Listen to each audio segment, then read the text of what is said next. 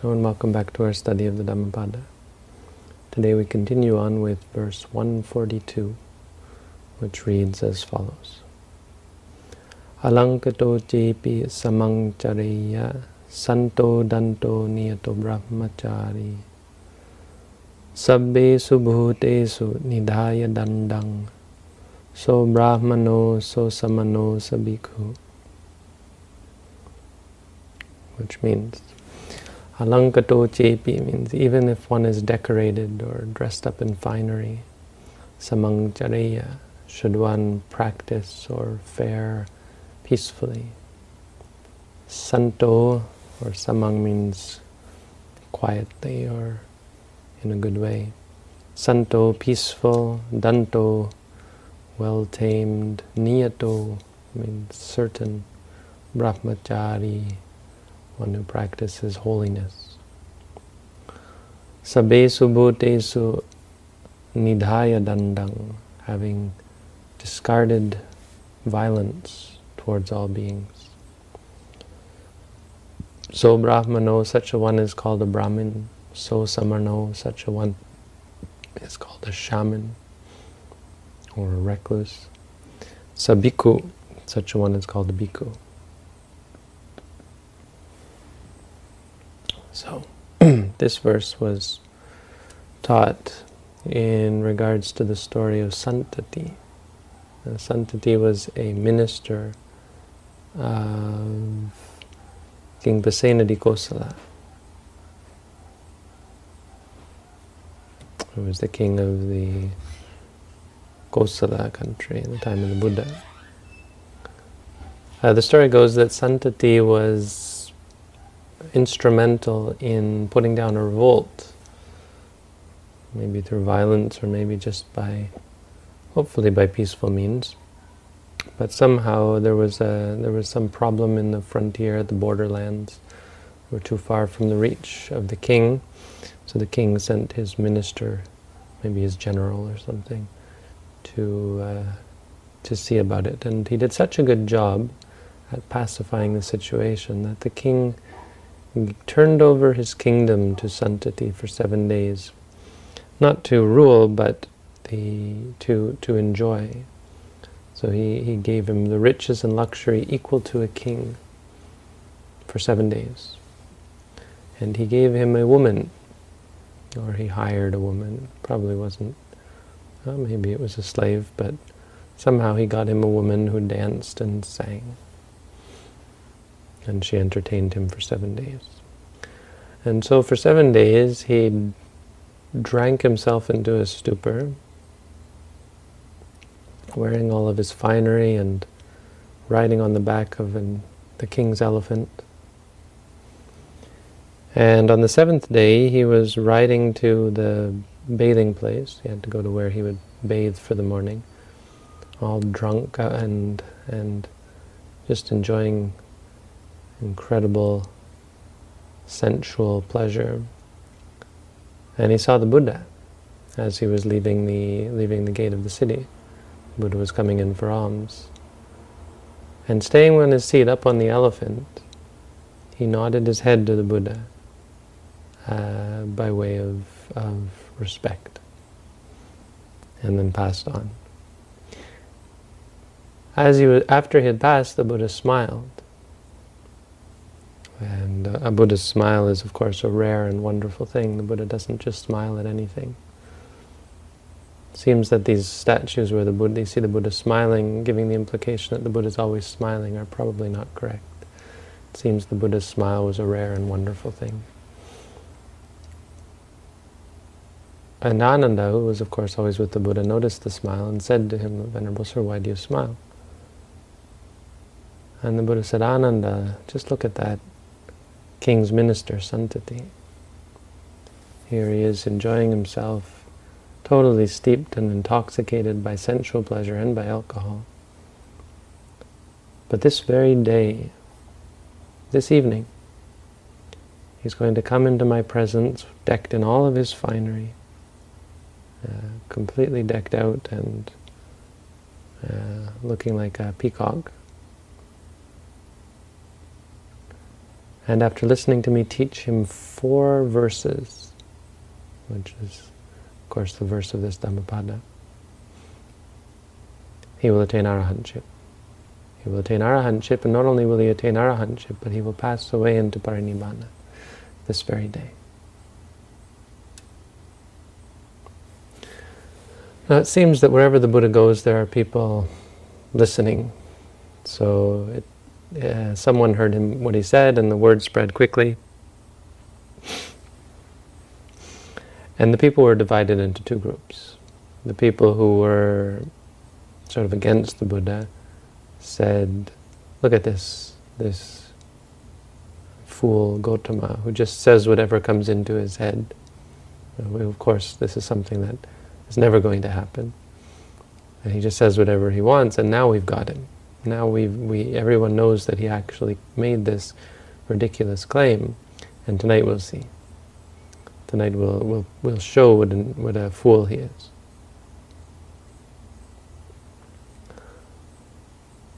And the other half of the people thought to themselves, wow, how wonderful is the Buddha? I can't believe this is actually going to happen. And it's amazing that he's not doubting him for a moment.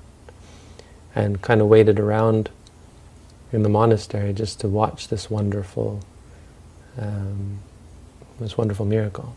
You know, this thing that the Buddha could predict was going to come to be. So what happened? Well, it turns out that this woman who had been dancing and singing for Santati for 7 days, she had been fasting to make herself thin, or to improve her grace. I guess that's a thing with dance, right? Ballet artists are always starving themselves. Anybody who becomes passionate about anything tends to have to suffer, whether it be spiritual or whether it be worldly. But she'd overdone it, and so for 7 days she hadn't really eaten much at all, and she had been dancing and, well, who knows what else. It says she was dancing and singing, so maybe that's all she was doing.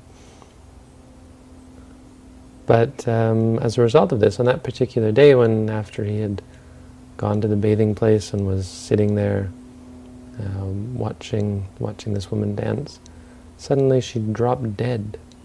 She felt this pain in her stomach shooting up her spine, shooting up to her heart. I don't know what medical condition that is, but it, as it were, cut the flesh of her heart asunder. And then and there, with open mouth and open eyes, she died. Now Santati was, of course, shocked. And he said to them, go take care of her, is she okay? And I said, she's dead. And as soon as he heard those words, he sobered up. He immediately became sober. Maybe not immediately, that's what the text says, but it's perhaps more likely that he sobered up as far as any of us would, but still had the effects of the alcohol. And this is something that this story is of course well known in Buddhist circles, and a lot of people use this as an example to say, well, someone who is drunk can sober up and learn the truth, because next thing he's going to do, of course, is come to realize the truth and become an arahant, according to the prediction. But it's not actually what happened. You have to read carefully, and it says that, so he sobered up and he lost all interest in sensual pleasures, which of course can happen. But he waited until the evening. So he went home, and he spent all day recovering and just reeling in the shock of it. And by that time, of course, the alcohol would have naturally left his system to a great extent. And then he went to see the Buddha, because he thought this morning he had seen the Buddha come through the gate, and he had, of course, thought to himself, wow, what a magnificent person. And he was so respectful that he actually... not very respectful at all, but was somewhat respectful, and just that brief encounter made him think of doing something spiritual. So he thought, this guy, I bet he knows. I bet he can help me. And he said, he came and he bowed down to the Buddha and he said, Reverend Sir, I have this great sorrow. I've come to you because I know you will be able to extinguish the fire that is in my heart. Be my refuge.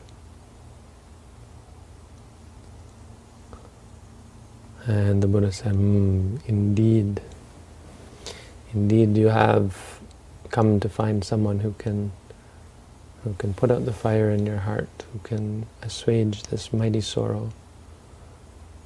And he said, Santati, on countless occasions, this woman in past lives of yours, innumerable, she has died and you have wept over her.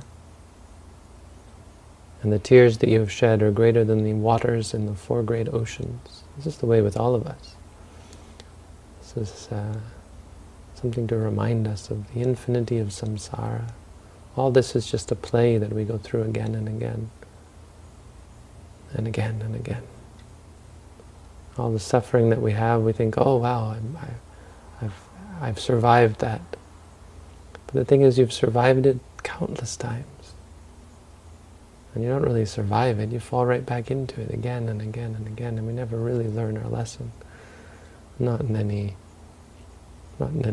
lasting way.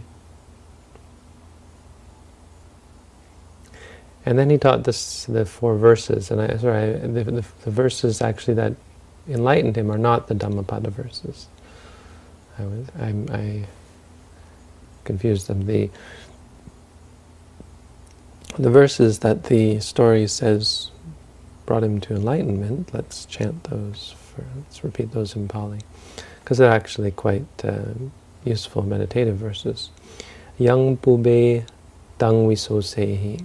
What is in the past, or what is previous, meaning what is in the past, that let one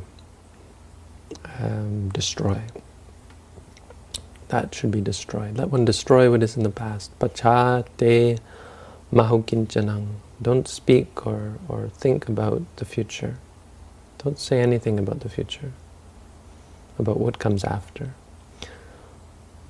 Pube means before, pacha means after. Majje che nogahe sasi. If you don't grasp what's in the middle, which means what's now. Upasanto charisasi. You will dwell in peace. I think the che should go with it also. It's if what is in the past you don't, if you destroy what is in the past, if you destroy what came before and say nothing of what comes after, nor grasp what is in the middle, you will dwell in peace. It's a very common teaching of the Buddha. We hear this elsewhere. Ditta nanva kameyana patikanke anagatam. It's a very famous verse. Don't go back to the past. Don't worry about the future. What's in the present, see it clearly. So if there's ever any doubt of where our mind should be, where the Buddha wished for our mind to be. This is actually a quote from the Sutta Nipata, this one. It's not just in the Dhammapada verse. The Dhammapada story. And so with that he became an arahant. Hearing that, which of course brought his mind to the present moment and helped him to focus and meditate on the actual experience and see what was going on. And it was really just a spark to light the incredible fire that was already inside of him. Not the fire of sorrow, but something else entirely.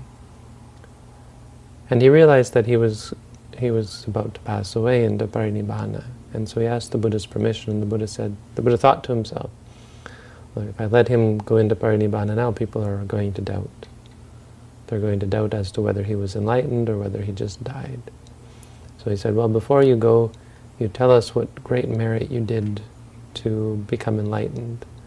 What is this great thing in your heart that caused you to immediately, on hearing this verse and realigning your mind, to become enlightened? And then you may go.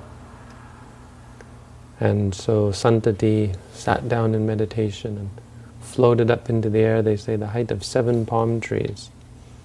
And then he taught this, he retold this story. The story is a simple story, we won't go into too much detail, but it goes that he was dwelling in a kingdom in a past time, some other universe or other world cycle, in a town that has the name of Bandhu something. Bandhumati? Where is it?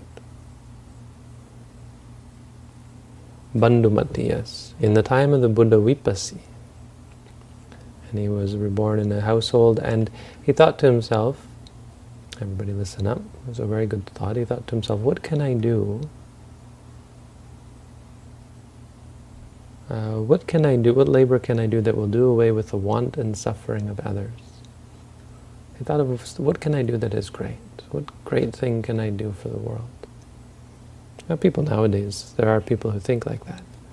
But what did he come up with? He thought, I will go and proclaim the truth, the teaching of the Buddha. He had heard the teaching of Vipassi, and he thought, this is what I will do. I will go around telling people about this. It's funny, he never became enlightened himself, but he went around telling people about it. It's a great thing to do. You're doing a great service for others, telling them about the Buddha. The Buddha has come kind of like an advertising service for the Buddha. And then he would relate the teachings that he had heard, and so he would walk around through the streets, and the king heard about this and called him to him and said, what is it, what are you doing? And he said, oh, I'm proclaiming the truth. And he said, well, what do you ride in when you do that? And he said, oh, I just walk around. And the king said, oh, you can't do that. He said, if you're going to proclaim the Dhamma, you have to ride. And he gave him a horse. And so he went around in a horse and put on some nice clothes and went around riding on this horse, preaching the Dhamma throughout the countryside. And the king remembered about him later on and talked to him later and said, no, are we still doing that? He said, yeah. Are you still riding that horse? Said, oh, that horse is, he said, you shouldn't ride on that horse. You should ride something better than that. So he gave him a chariot. And the chariot, eventually, he did that for a while, and the king was so impressed by him that he gave him eventually a royal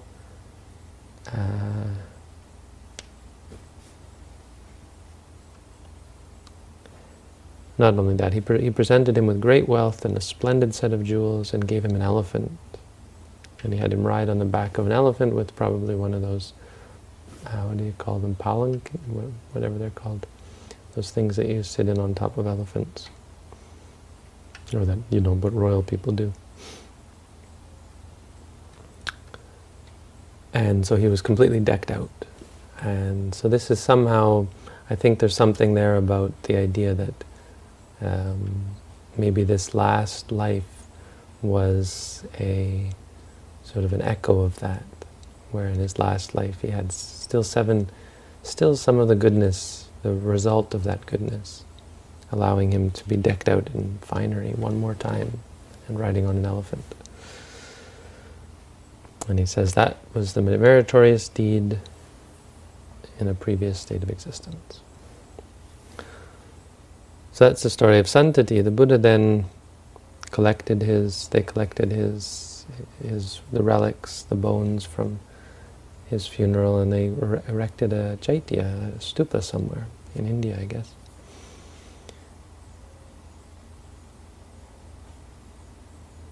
And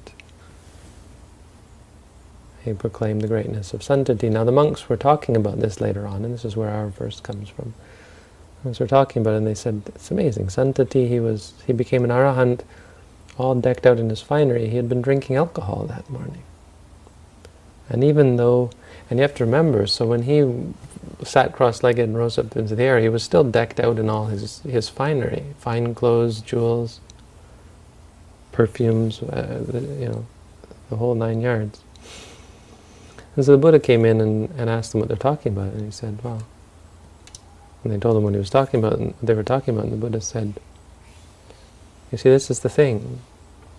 You want to call someone a Brahmin, you want to call someone a shaman shramana, or shamana, samana in Pali. It means like a recluse, or an ascetic, or a hermit, or a shaman. It's where the word shaman probably came from.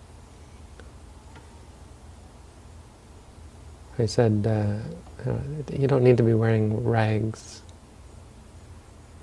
There's something else. There's another reason for calling someone a Brahmin or a shaman. And then he taught this verse. Even though he may be richly adorned, if he walks in peace, if he be quiet, subdued, restrained, and chaste. Yeah, I like my version better. Let's go to the Pali and let's translate it. Alankato chepi samangcharaya, even decked out, if one fares in peace, peaceful, tame, stable, or constantly holy, practicing holiness. Having put aside violence towards all being, such a one is a Brahmin, such a one is a shaman, such a one is a bhikkhu. Which is interesting. You see, a bhikkhu is the word we use for monks, and this is a good example of how the Buddha used the word primarily in a different sense. He used the word bhikkhu to talk about the monks, and the monks became known as bhikkhus, and bhikkhunis for the female,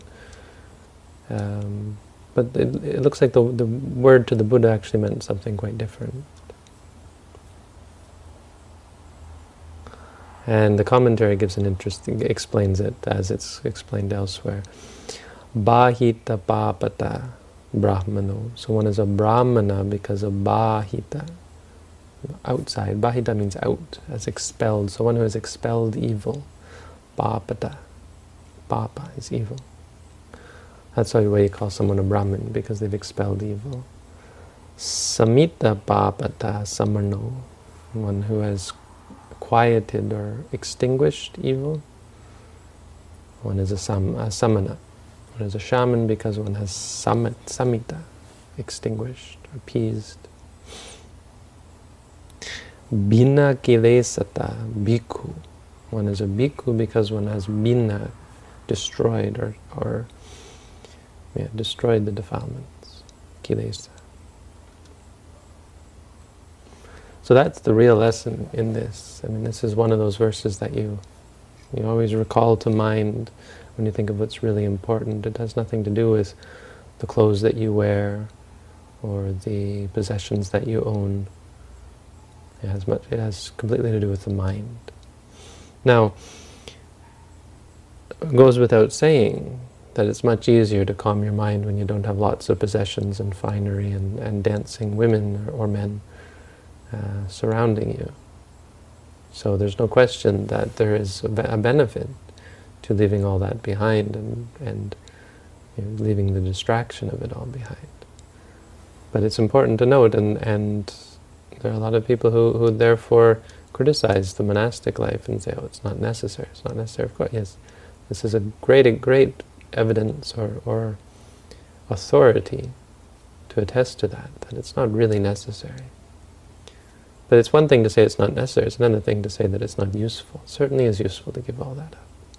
But let's not, it's also quite common for people who have given these things up to then become conceited or complacent and think that having given up external luxury, that they've given up internal defilements, which is certainly not the case. Because if you're not surrounded with finery or appealing things, it's very easy to become negligent and deluded into thinking that you're free, because there's no problem. It's like if you never get sick or if you never get hurt, you might think, well, life is great. There's no potential for suffering. My life is good. Because we're always seeking for that, right? The good life, which is ridiculous. Life is very dangerous and it's very precarious. And if you get intoxicated by the good, when the bad comes, you'll be devastated. That's the first lesson of this. The big lesson is learning how to see what's really important. So no matter what you experience, it's all just experience. If you're wearing finery, it's still just seeing, hearing, smelling, tasting, feeling, thinking. The food you eat is still just tasting. The music and the sounds you hear, it's all just hearing. The sights you see, they're all just seeing.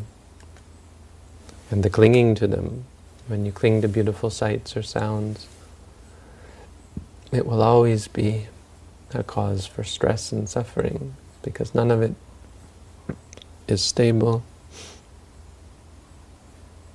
The more you get, the more you want, and you can't always get what you want. That's the big lesson. I mean, the other lesson, which is interesting, is the one that the Buddha actually taught to Santati. It's actually a little deeper, is to stay in the present moment. Because Santati, of course, was dwelling in the past, the recent past, the morning. In the evening, he dwelt on the morning.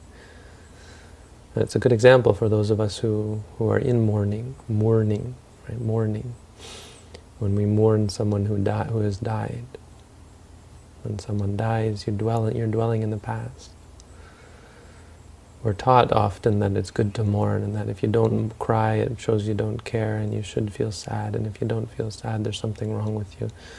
Which is quite bizarre, because sadness is unpleasant. Of course, crying is actually quite pleasant, and it becomes addictive, but sadness is unpleasant, grief is unpleasant.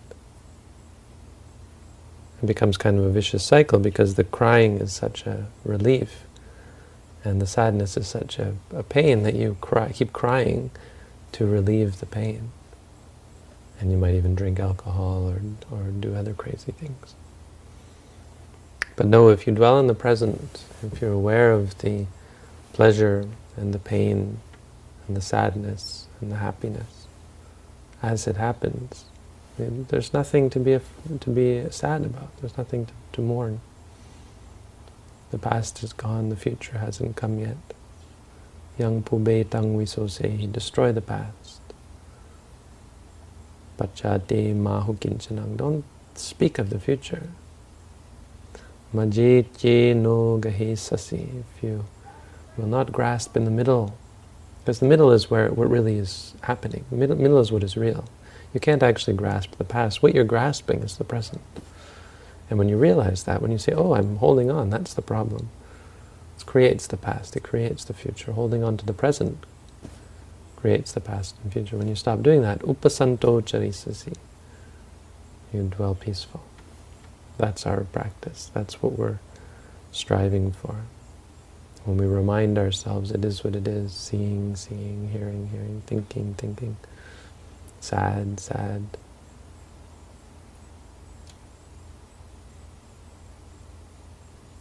then we don't cling. We just experience. It comes and it goes, and we dwell in peace. So that's the Dhammapada for today. Thank you all for tuning in. Wishing you all the best.